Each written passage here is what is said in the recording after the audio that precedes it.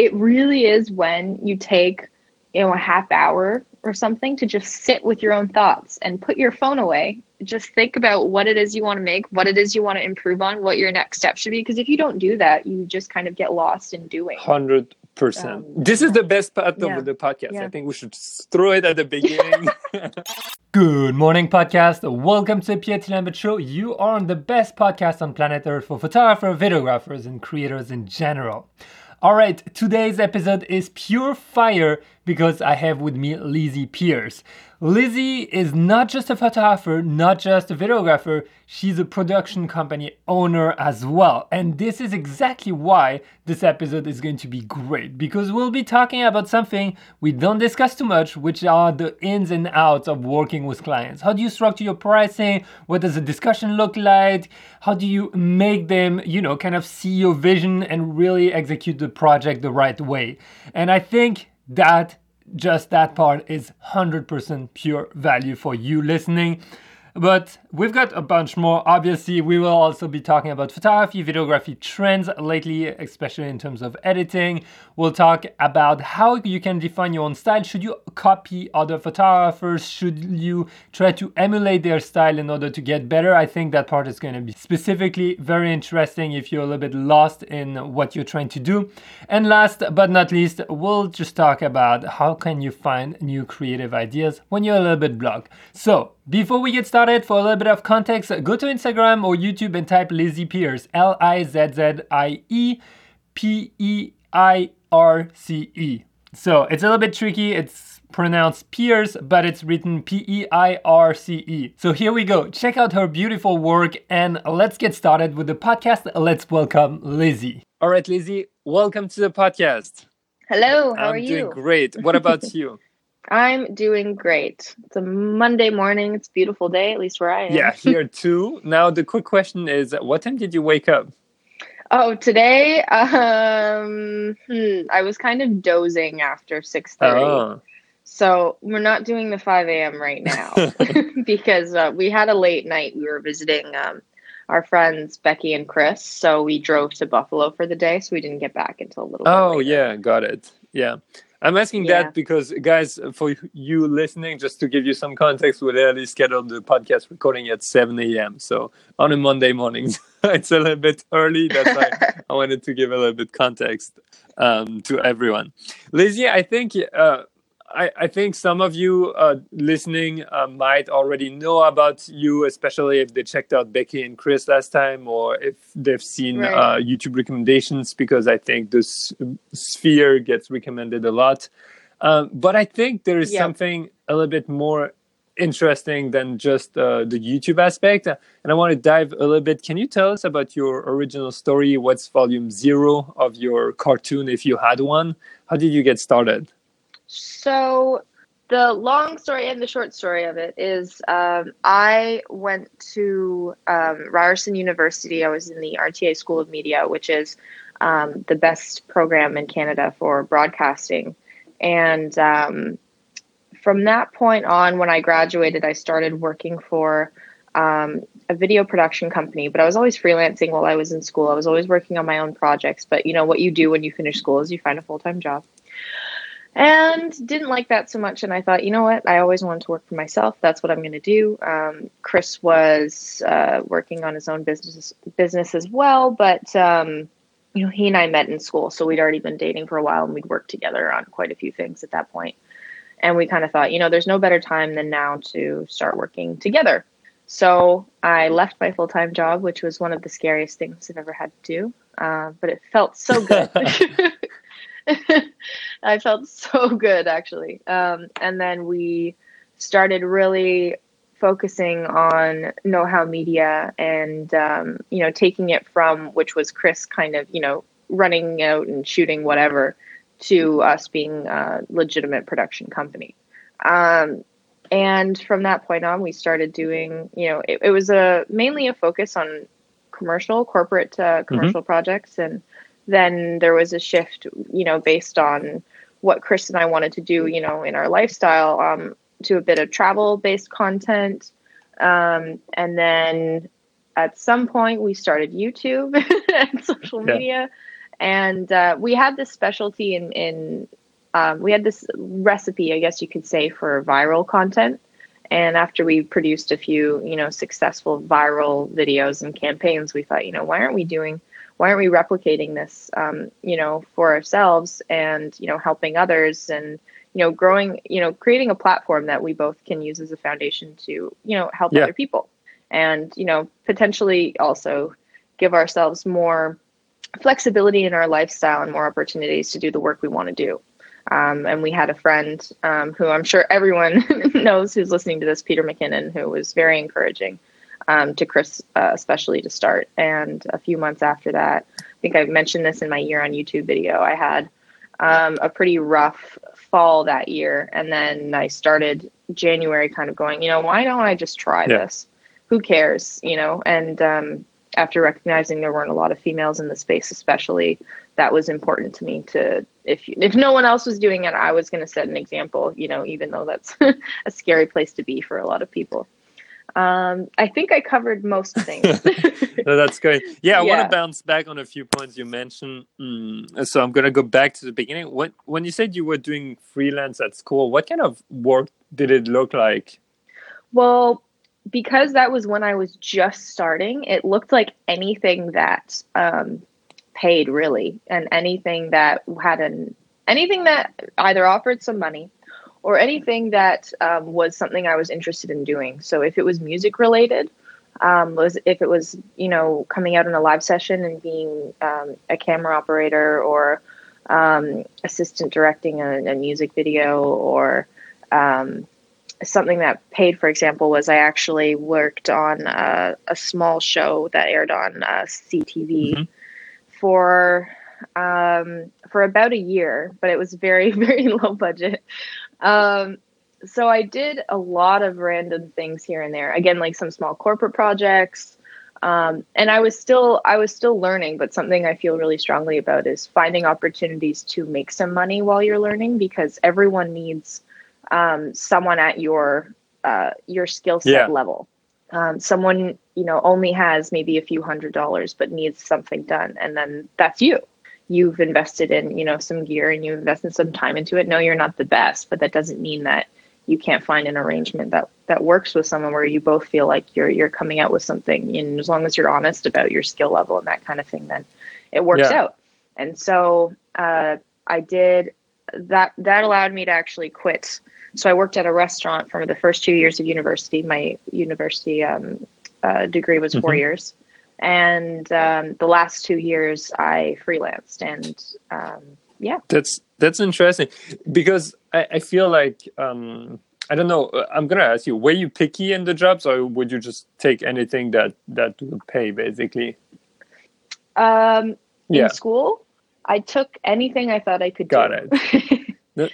Because at a certain point, I think you don't know what style of video you're going to be good at, or I was still doing a lot of photography as well, so I did a lot of headshots and things like that for people's LinkedIn profiles. And I actually did a few headshot kind of days where you could book out a 10-minute time slot, which made it really inexpensive for people, but then I got a full day rate, things like that. Sorry, I lost my train of thought, but I took pretty much anything that gave me an opportunity to learn something, and anything that offered some money, because I think it's important not to limit yourself. And I don't think you can be too picky when you're starting out. And through that process, you figure out what you like and what you don't like, and what you're good at and what you're not. That's great. I'm asking that because I've heard or I've had people ask me questions, and they really want to go in a very, very specific direction without sometimes having the experience, the basic experience. And I feel that not being picky and just being open to any opportunity, at least for a little bit at the beginning, can really help. Definitely. Oh, absolutely. And one of my main interests at the time, what I thought I was going to do in video, was music videos. Interesting. That's what Chris thought we were going to do too, and we did a lot of them. Really? Because he and I have a music background as well, and we love music, and we still play together and that kind of thing. So that's what we thought we were going to do. And we created opportunities that allowed us to practice that skill set. So we had a lot of friends in that industry. Like I said, if we were interested in producing that kind of video, we would just kind of partner with them and work on them with something that wouldn't be paid at all. So you can't always, as long as you can kind of afford whatever lifestyle you're doing at that time, if you can make it work with video, or work that restaurant job or whatever else you have, to learn whatever it is you want to learn. There isn't a perfect recipe in doing that. Like I said, I was in school, so I was lucky enough I had parents that were supporting me at the time. But that's why when I left school, I did find a full-time job. But also that wasn't all I was doing. I was still doing a lot of projects on the side, which my boss didn't love. Yeah, I feel like the full-time job doesn't like. I mean, most full-time jobs don't like it when we have side gigs. No. And no. You mentioned a good point about being in school and having that opportunity. I just want to remind, if you have the luxury of being in school, if anyone listening has that luxury, because it's a real luxury, and you realize after, try absolutely anything you want to do later now. Yeah, exactly. 100%. When a lot of people end up in school because it's the thing to do. For the program that I was in, I'm definitely an advocate for it because it was very practical. It is a BA, but we had in class, we had a studio class. We were in a television studio. Oh, good. If we had an audio class, we were in, an audio studio, audio production. We did a live band recording. We could mix a song. We did a lot of things like that I'd never done before. And so I tried everything. And then what I found my niche in through school was, sort of more a producing route. And those were the courses I kind of ended up in. And as far as video and photography, I taught myself all of that, even editing. That was outside of school. That was just what I wanted to learn. And I really didn't take any classes that taught me that. But what school, I think, allows you to do is you can meet a network of people that have similar interests and connections. Depending on the program that you're in, there are a lot of connections you can make through my program because of the status that it had in Toronto and in Canada. So that was an asset for me, and I was very lucky to have that. But with that said, do I think that's the only way you can be successful in this field? Absolutely not. It just depends, who you are. And how hard you're going to work and how willing you are to network with other people. Yeah, and not everyone has the chance either to be able to go to school or not to go to school, because it can also be a chance for some not to go there, because if your family, everyone is pushing you to go and you don't have a choice, it becomes more like a dread than anything else. But if you do end up in a program that you realize you don't like and you kind of want to finish, it doesn't mean that you can't still learn something else outside of that. That's not the only thing you have to do, which I think a lot of people just kind of say, well, they're in school. I'm a student, and their whole identity is around that. But I think there's so much more that you can be doing no matter what, even if you do have a full-time job. Depends how much you want it. Yeah, 100%. And I didn't have that awareness when I was a student. So it's even more important that everyone thinks about it. We use it as an excuse, exactly. right? Oh, I'm a student. I'm in my second year, and that's your whole identity. What are you gonna do? That's all you're doing. doing. It doesn't matter. I'm passing my exam, and we'll see. I'm just trying to pass. Yeah, it's so sad. Yeah, in a way, it's sad. The only thing I knew, I wanted a job that gets me to travel. So all my internships were literally stuff that would get me to travel absolutely anywhere. Even I ended up in Nigeria. I was like, I don't care. I'll go anywhere. That's amazing. Don't keep me in France. See, that's the opposite. Everyone here is like, take me to France. Oh, yeah. I imagine. But I was like, I'm good with France. I spent enough years. Lizzie, what part? What part did you learn the most during? Would you say it was during your study, or when you went freelance, when you quit your job? If you had to pinpoint one exact section in your life so far that really where you feel you learned the most, when would that be? I don't know if I'm going to be able to give you the answer you want. I feel like I'm still learning things. I feel like I'm always learning. It just changes.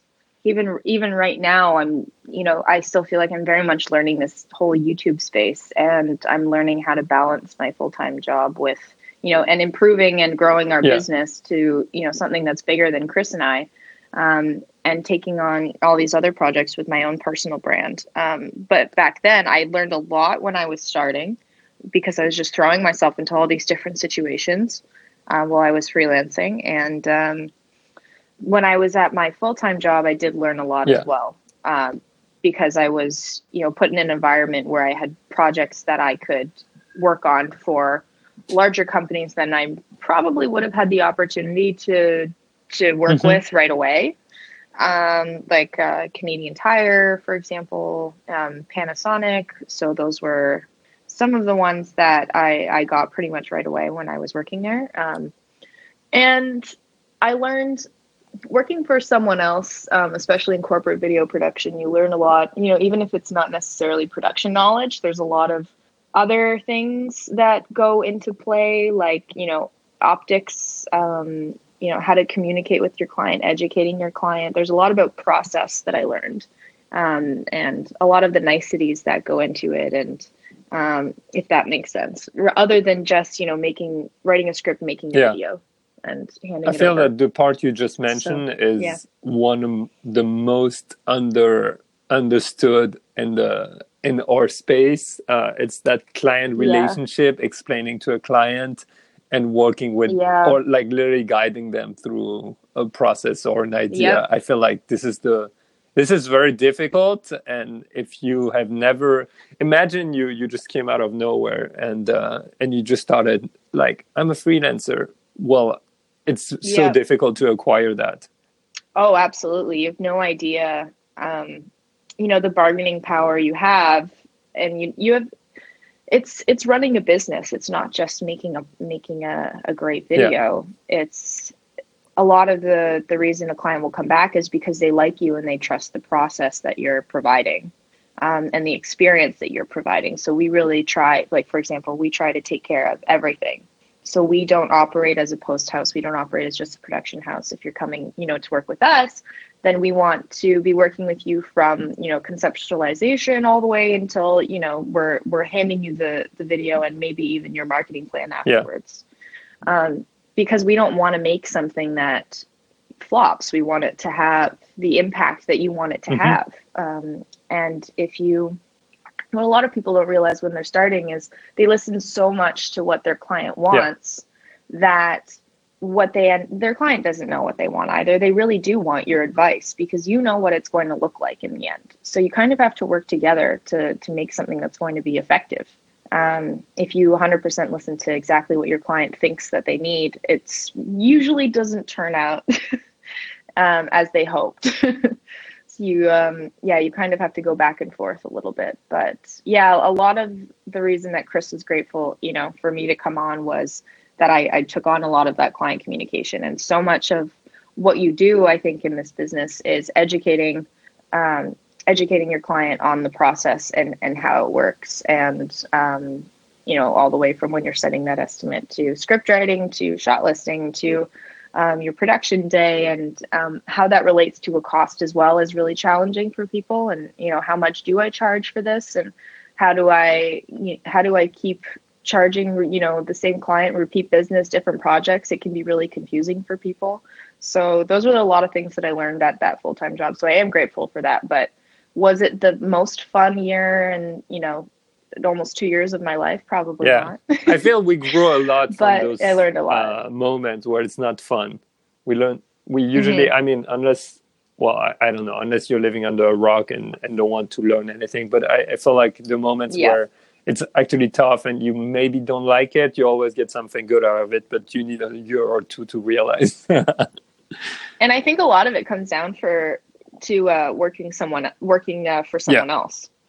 That isn't really made for everyone. Some people like, having someone to kind of tell them when they should do things, what to do, and that kind of thing. But others have a lot of original ideas and that they want to try. And especially for me, when I was working at that job, my boss at the time was just kind of, he had an older mentality of creative concepts and how he wanted to run his business. And I wanted to try new things and try something different. So now in what Chris and I are doing, a lot of our knowledge of how, the YouTube space works and how social media works bleeds in, and, our more out there ideas in that realm blend into our production work at Know How. So that's really fun. And we love the freedom in that, for example. That's awesome.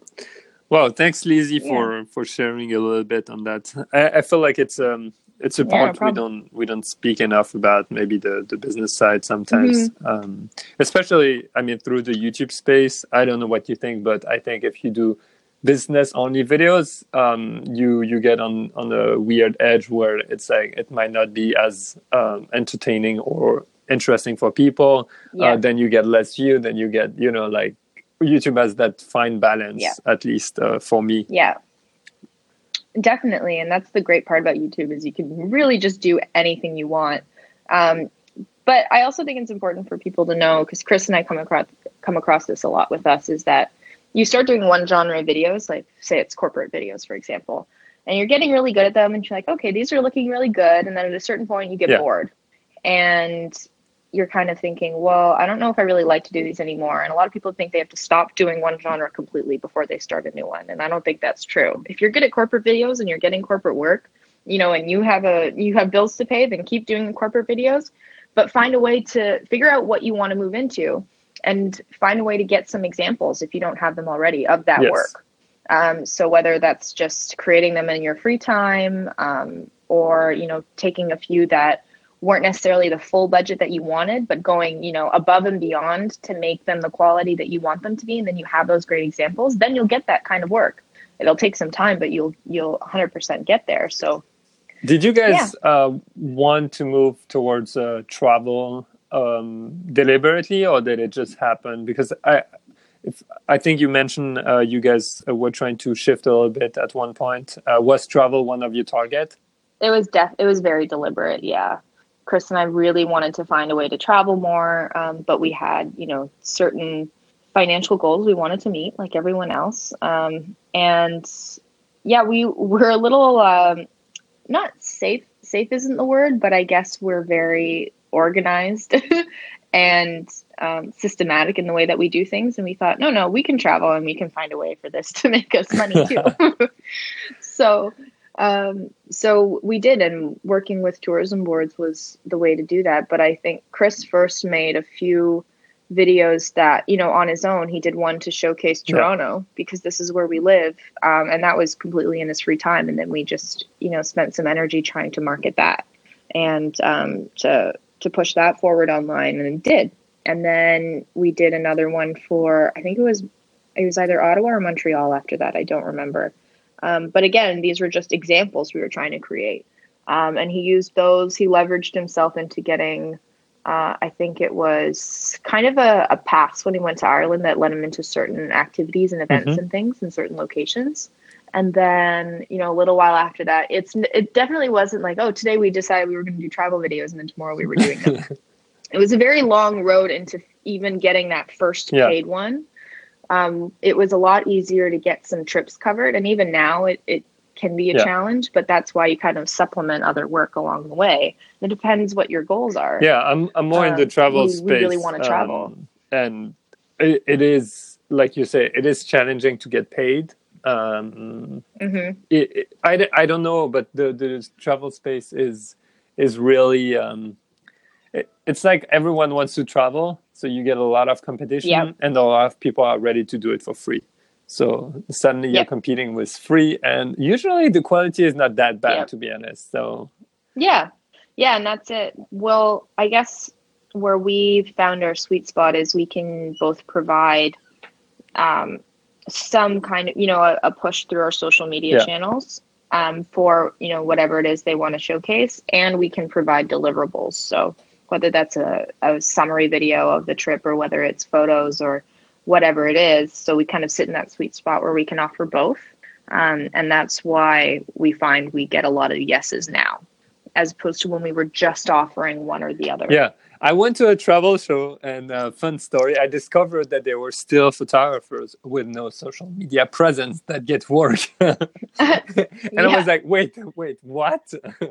And how? yeah, I know, I couldn't believe it. And that's where it just reminded me how much just business it is and just relationship it is. Because Yeah. I'm not saying their work is bad, but if you take this equivalent work and you have someone who, on top of that, has a social media following, there is no reason not to go with the social media following, except if you like that person as a person, or if you've done business with that person. And it just opened my eyes a little bit. I was like, oh, okay, you gotta. It's not just about growing your social following nowadays. It's just as it used to be in the old days. Also, it's a lot of relationship management. Yeah, definitely. There's so much that goes into it that will separate you from the rest. So it's not always. I think there is, like you said, a huge focus on the work, and good content will always rise above everything else. But people still don't forget if you're a bad person, or if you were difficult to work with, or whether you charge too much money, or they still remember that, and that will make a difference. Yeah, and it stains the industry also. I have so many. I mean, we went on a work tour with my wife for the past year, so we got to work or discuss with a lot of places, whether it was hotels or boards or simply just activity provider or transport, and they get a lot of so many requests. It's just ridiculous. And on top of that, there are a lot. They told us blatantly, they're like, yeah, we work with 3 influencers, 2 of them never delivered anything, and we're like, makes us look real good. I'm like, yeah, I mean, I'm a professional photographer, so does that make you feel better? It's not. I'm not an influencer. I'm a professional photographer. Yeah, that's exact. We say a similar thing, we are, technically influencers as well, but you can expect the same level of professionalism that we offer our clients, because that's what we're doing a lot of the time too.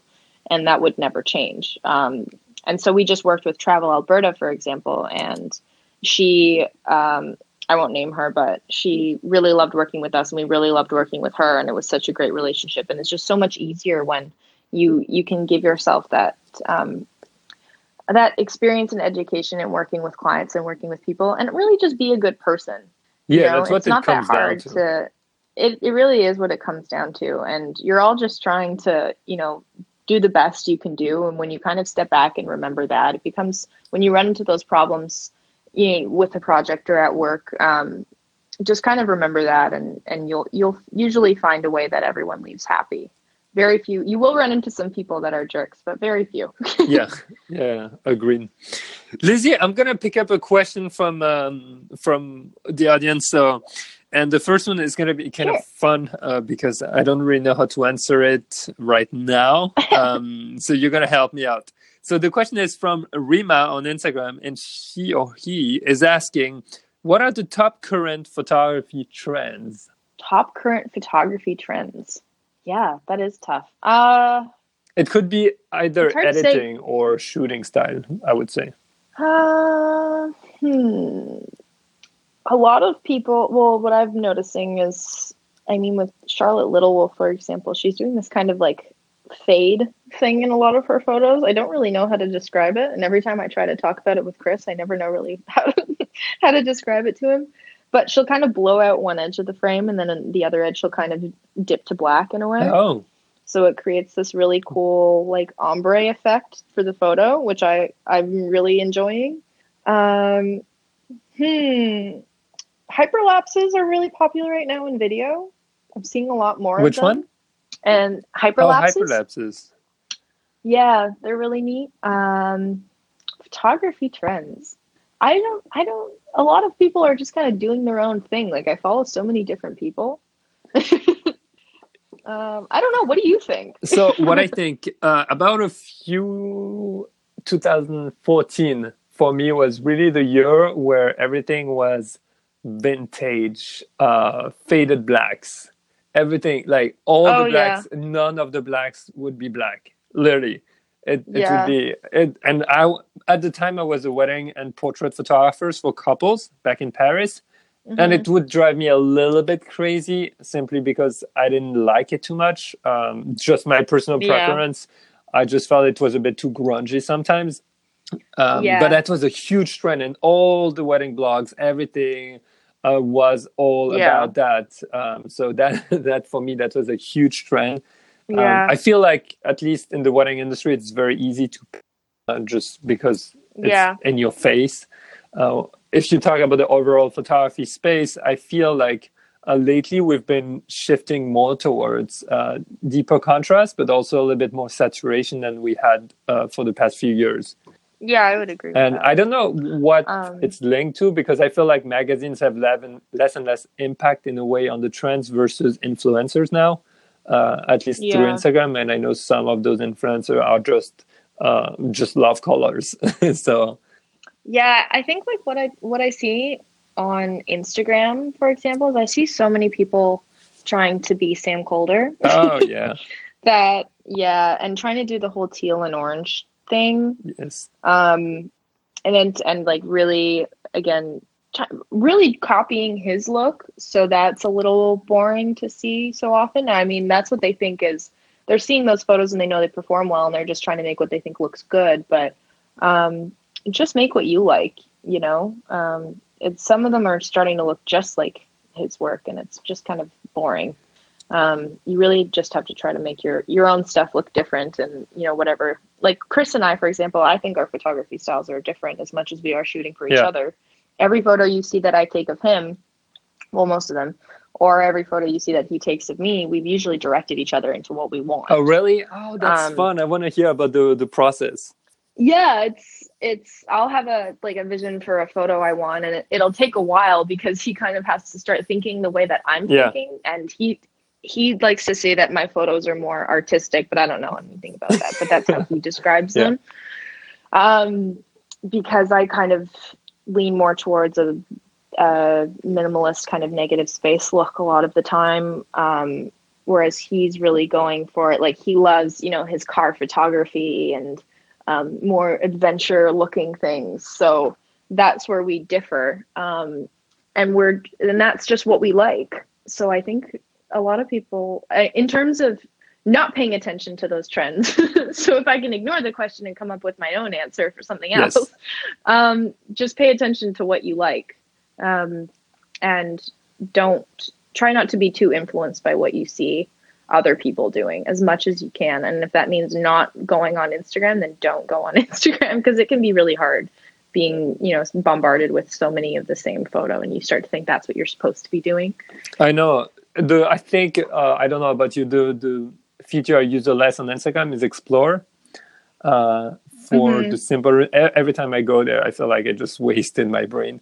I'm like, oh wow, look, everything looks the same. Oh wow, everything in Explore is like repost accounts. So I'm like, I don't even discover new photographers most of the time, unless I dig through 5 reposts, which can be fine sometimes. But I love what you just said about you have to direct Chris, or he has to direct you to get the shot. Is that difficult, or is that a smooth process? I find if I'm trying to direct someone else into it, it is much harder. Okay. Because Chris and I have gotten to the point that like we've worked with each other for so long that I can say very few words or say some kind of strange sentence and describe it in a weird way, and he'll understand. I'll be like, kind of negative spacey, you know, when this is here and this is over there. He's like, oh yeah, got it. But so it takes less time for him as opposed to if I was working with someone else. But I can still be really particular about something I want, and he can, and it can take a little bit longer. And it's hard because it's not always the style of photo that he's shooting or that I'm shooting. So but occasionally we'll like it because of that. Because he'll see something that I don't, or I see something that he doesn't. And he's like, oh, I didn't think about doing that. He's like, I like that a lot more. 100%. I've had that happen. Yeah. So it's pretty smooth with us. I mean, we have to work together all the time now. So, but I mean, like anyone you're working with or in any couple, you definitely obviously have disagreements. That it's not like that never happens. What? Unheard of. Wow. Breaking news, guys. Honestly, it's a pretty seamless process a lot of the time. And it does take, it's not like he takes 3 photos and then he nails it. It'll take a while to get the one we want and stop and review them and change something, or especially if we're trying to get something with movement in it. I have to spin around about 30 times, try and get my hair moving or something, or try to get the wind or something like that. That's great. The I can totally relate, because when we were on the world tour, we were trying to create content for ourselves and for our travel blog. Well, we had the vlog also on the other channel. But I remember there were a lot of like kind of struggles trying to work together, just because it's like, no, go here. Yeah, but you didn't explain, like and that's what you say. Over time, there are so many misunderstandings, and especially the further you go from each other for like some shots where it's like really far in the distance, it just gets hilarious sometimes. Yeah, we have Chris invested in walkie-talkies. Oh, great idea. So that's been very helpful, especially with a lot of our car shoots. The walkie-talkies are key. Yeah, I imagine. That's a good tip. Walkie-talkies. I saw some friends do it not long ago, and I was like, oh, that's an amazing idea. I should have thought of it earlier. It is better than a phone sometimes. Yeah, especially in the nature, right? Yep. That's cool. Lizzie, I'm going to move on to another question, which is a little bit business. Someone sent it on Instagram and asked, and it's one of the few business interesting questions I think I got.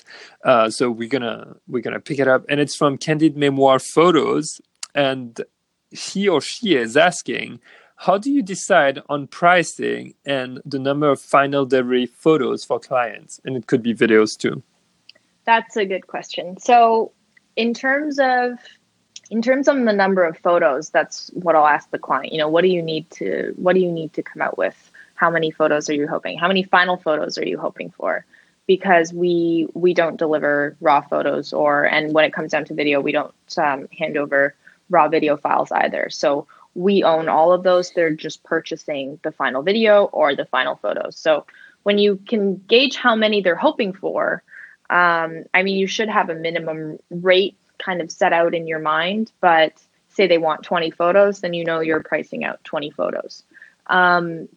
In terms of how to price out a photo shoot, for example, like I would decide, how long do you think it's going to take for you to take those 20 photos, depending on how many locations you have and that kind of thing. So charge your, what we would do is charge our like a half day or a full day shooting rate and editing time. And you should have an hourly rate or a daily rate for both. And then all you really need to do is plug those into an estimate later on.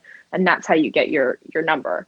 But you have to decide what you're worth in that respect. So that's what we do. And I think that's the way to get your most consistent pricing. And actually, Chris and I have a video about this on how much to charge. And I have another one called Running a Six-Figure Production Company. I think that's what it's called, where we talk a little bit more about this. And I think we actually provide a budget template. Oh, that's great. A free budget template. Cool. Yeah. So what we don't provide is the numbers to plug into it. So that's up to you, because everyone's skill level is different. So I think everyone's hourly rate would be different. But with that respect, if it takes you, I don't know, to say it's like 3 hours or something to completely edit, a portrait or something at, whatever level you're comfortable with, whatever speed you're at. Then, if you have 20 photos, then you're putting in about 60 hours. For example. And that's kind of how you'll decide what that final rate will look like. And definitely provide your clients with an estimate so that they can gauge, how long they're spending, put in a line item for your day rate and then put in another line item for your editing time and, delivery fees and all that kind of stuff. So those documents we do want to provide you guys at some point. Chris and I are actually talking about developing an online course where we would provide a lot of these documents and tell you guys how to use them and things like that, but it's not out quite yet. We're still working on it. But yeah, and then it's always important to compare your pricing to, say you worked with the same client before and you did a shoot with them before, and now they're asking you to work on something else.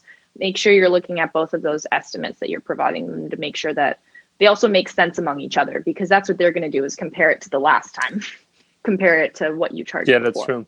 Do you remember what you started at?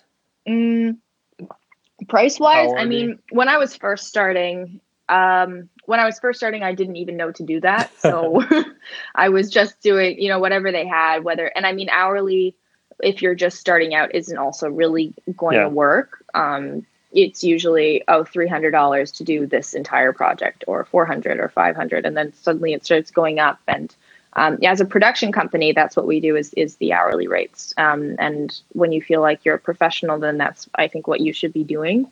But if you're more comfortable doing flat rates starting off and just being really transparent in what that includes with them, then I think that's okay too.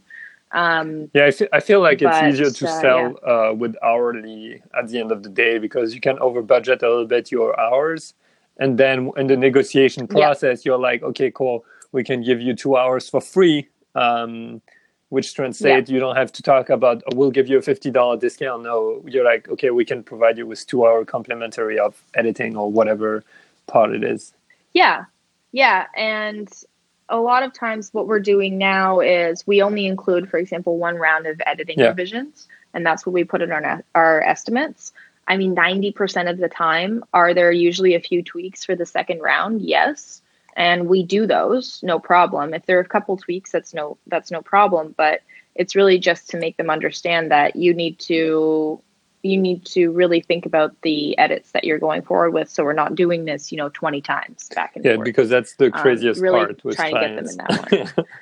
That's the hardest part, is to manage that. And then usually by the third round, we start letting them know, hey, we do only include one round of revisions, which you might have seen and you might be ignoring. I'm not really sure. We did do that second round complimentary for you. But now we're going to have to go into our what we call contingency. So it's a small percentage that we kind of tack on to the end of the budget that we don't charge the client unless the scope of the project changes. And a lot of the time when the scope of the project that's changing is the edit revision. So we make sure that optically, the price for post-production, for example, equates to a certain hourly rate. Say it's like $100 an hour. So then we can say, as you can see in the editing rate, it's about $100 an hour. So we've left about $500 in the contingency. I think it's going to take about 2 hours to do these revisions. So that's going to be another $200. And usually, because you've explained it that way and they can see that in the estimate, it's a lot easier to justify it than you just pulling a number out of thin air. It feels a bit scammy when you just point a number. It's like, what is that? Am I on a market in Southeast Asia? Yeah, and that's why so many people kind of look at what we do as, we can just pull a number out of the air, or we don't have hourly rates. It's not like a real business.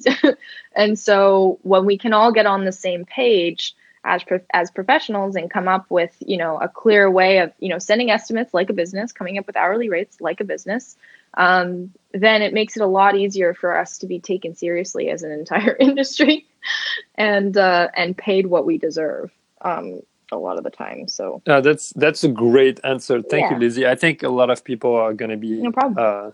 It's going to help a lot of people listening.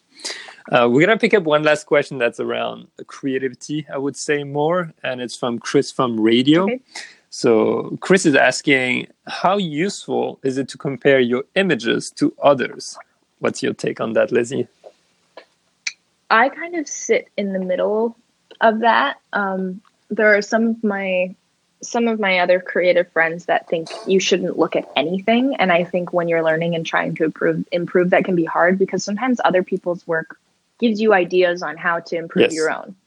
And occasionally when I'm editing a photo and I really like a style, sometimes I'll try and actually get it as close to that as possible, because I want to know if I can do it. I want to know if I know exactly how to replicate that style. And that's also learning. And that's a lot of what you do in school. Yes. So I don't think there's anything wrong with that. I think when you're trying to put your name on it, and if you're not honest about it, then that's not okay. For example, I took a photo that was very similar to one of Sorella Moore's, and I put it up on my Instagram account. And I said right in the description, and I saw her photo and I thought, I love that. I want to try and do something similar, but with my own take on it, because I thought it was so cool. But I never tried to pretend like it was my own. Yeah, I think I remember that post. And when I saw the photo, I was like, oh, someone got inspired. And then I read your caption. I'm like, oh, that's so cool how you're super open about it. And you literally say, I'm trying out because I liked it. Yeah. Yeah. And I think that's okay. And you should do that, especially when you're learning. Imitation is the most sincere form of flattery, but as long as you're not pretending that it was all your idea, Yeah, then yeah, it's that's okay. great. I'm gonna add something. I feel like if anyone's struggling with like, "Oh, I don't want to copy or whatever, I think you should look at other people's work. Just also, especially if you're a pro, just to give yourself a little benchmark on where you stand. And if you're absolutely not objective and you're not you're way too much into your work and you think you're the best, maybe ask someone else to look at different photos from different people and just point out maybe what can be improved or what's the differences. Because I feel I don't know about you, Lizzie, but I learned so much by trying to not copying, like you said, but just trying to get as close as possible to what they do. And once I know I'm there, I'm like, okay, screw what you're doing. I don't like it anyway. I'm going to do my own now. Yeah. You know? Yeah, exactly. Or there's a technique you learned because of that you like, and you can bring that forward into something else, but it's still not going to be the same photo. So, and I think that's cool. And I think if you're only looking at your own work ever, it's hard to improve as well, because you haven't seen something that you no like one's more, pushing you that you now want to reach. Yeah, no one's pushing you, exactly. So yeah, I'm with you. That's on cool. That. Especially, I'm gonna add one last thing. It's especially true with editing. If you don't know about all your panels on Lightroom, a good tip is grab your favorite like photographers' presets and then literally dissect everything that has been tweaked in those presets. And I remember I did that years and years ago, or like, yeah, maybe not that long. That sounds like I'm 60 now. But I remember doing that. And one day I discovered that I couldn't remember who it was, but someone emulating a lot of film. They were tweaking a lot the calibration panel, which is like hidden at the bottom of Lightroom. And I always felt that HSL and calibration, when I started, were a little bit gray zones. And then I learned how to use those. I discovered also how huge the impact was on the photo and how easy it was to get a style you want just with those. And to me, that was really eye-opening. So, presets are a great way to learn and to get an eye into what someone else is doing and to creating a certain effect. 100%. And I don't think you'll ever stop learning anyway. So yeah. Well, and I think that's why people do charge for them. A lot of times, people make jokes. They're like, well, why am I going to buy, this preset? Someone just moved some sliders around. I'm like, because you can see the effect it's having if you don't know how to do that.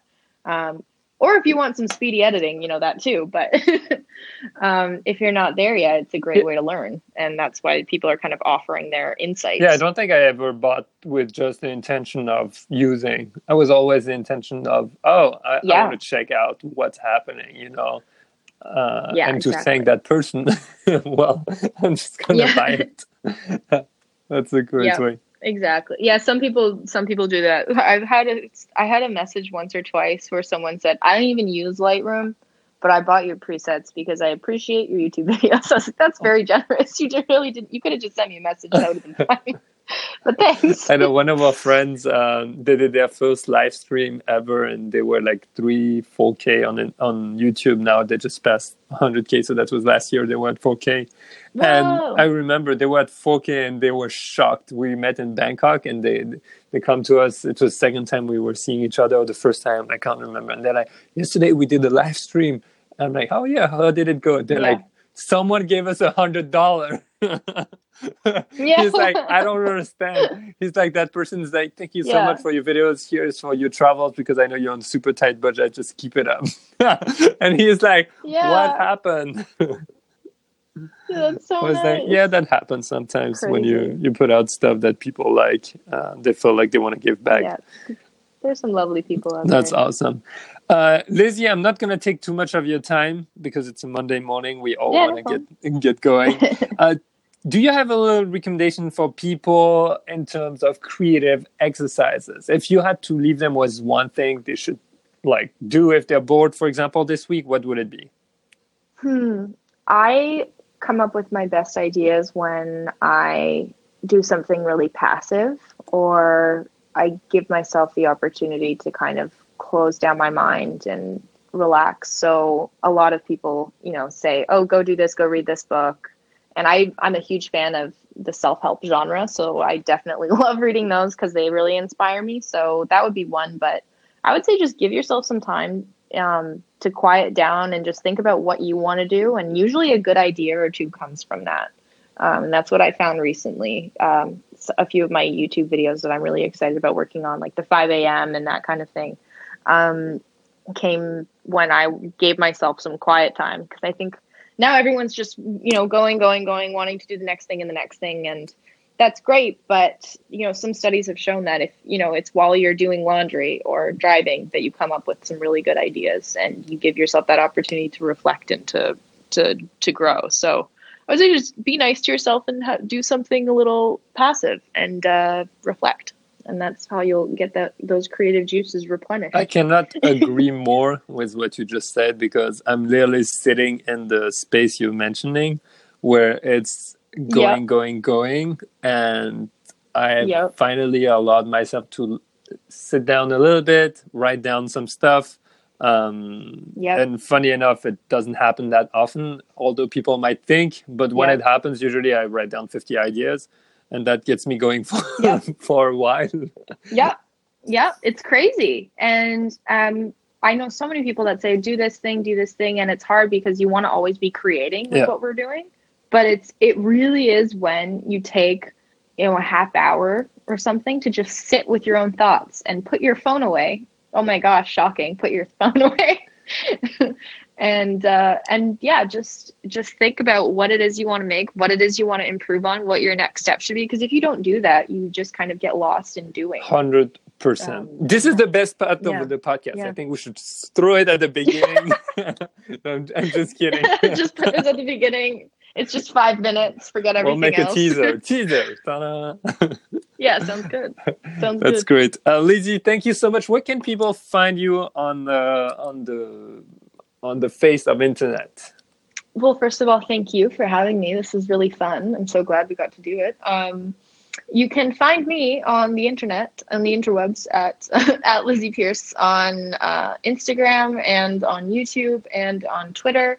And it's Lizzie with an IE and Peirce with an EI. It's very confusing. Yeah, so do you pronounce it Peirce or?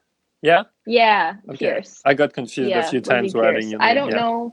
I don't know how it got spelt EI instead of IE. We have no idea. And it's been a problem for everyone. Someone 100 years ago wrote down the name wrong in the register. I think they just spelt it wrong. That's what I think too. That happens a lot.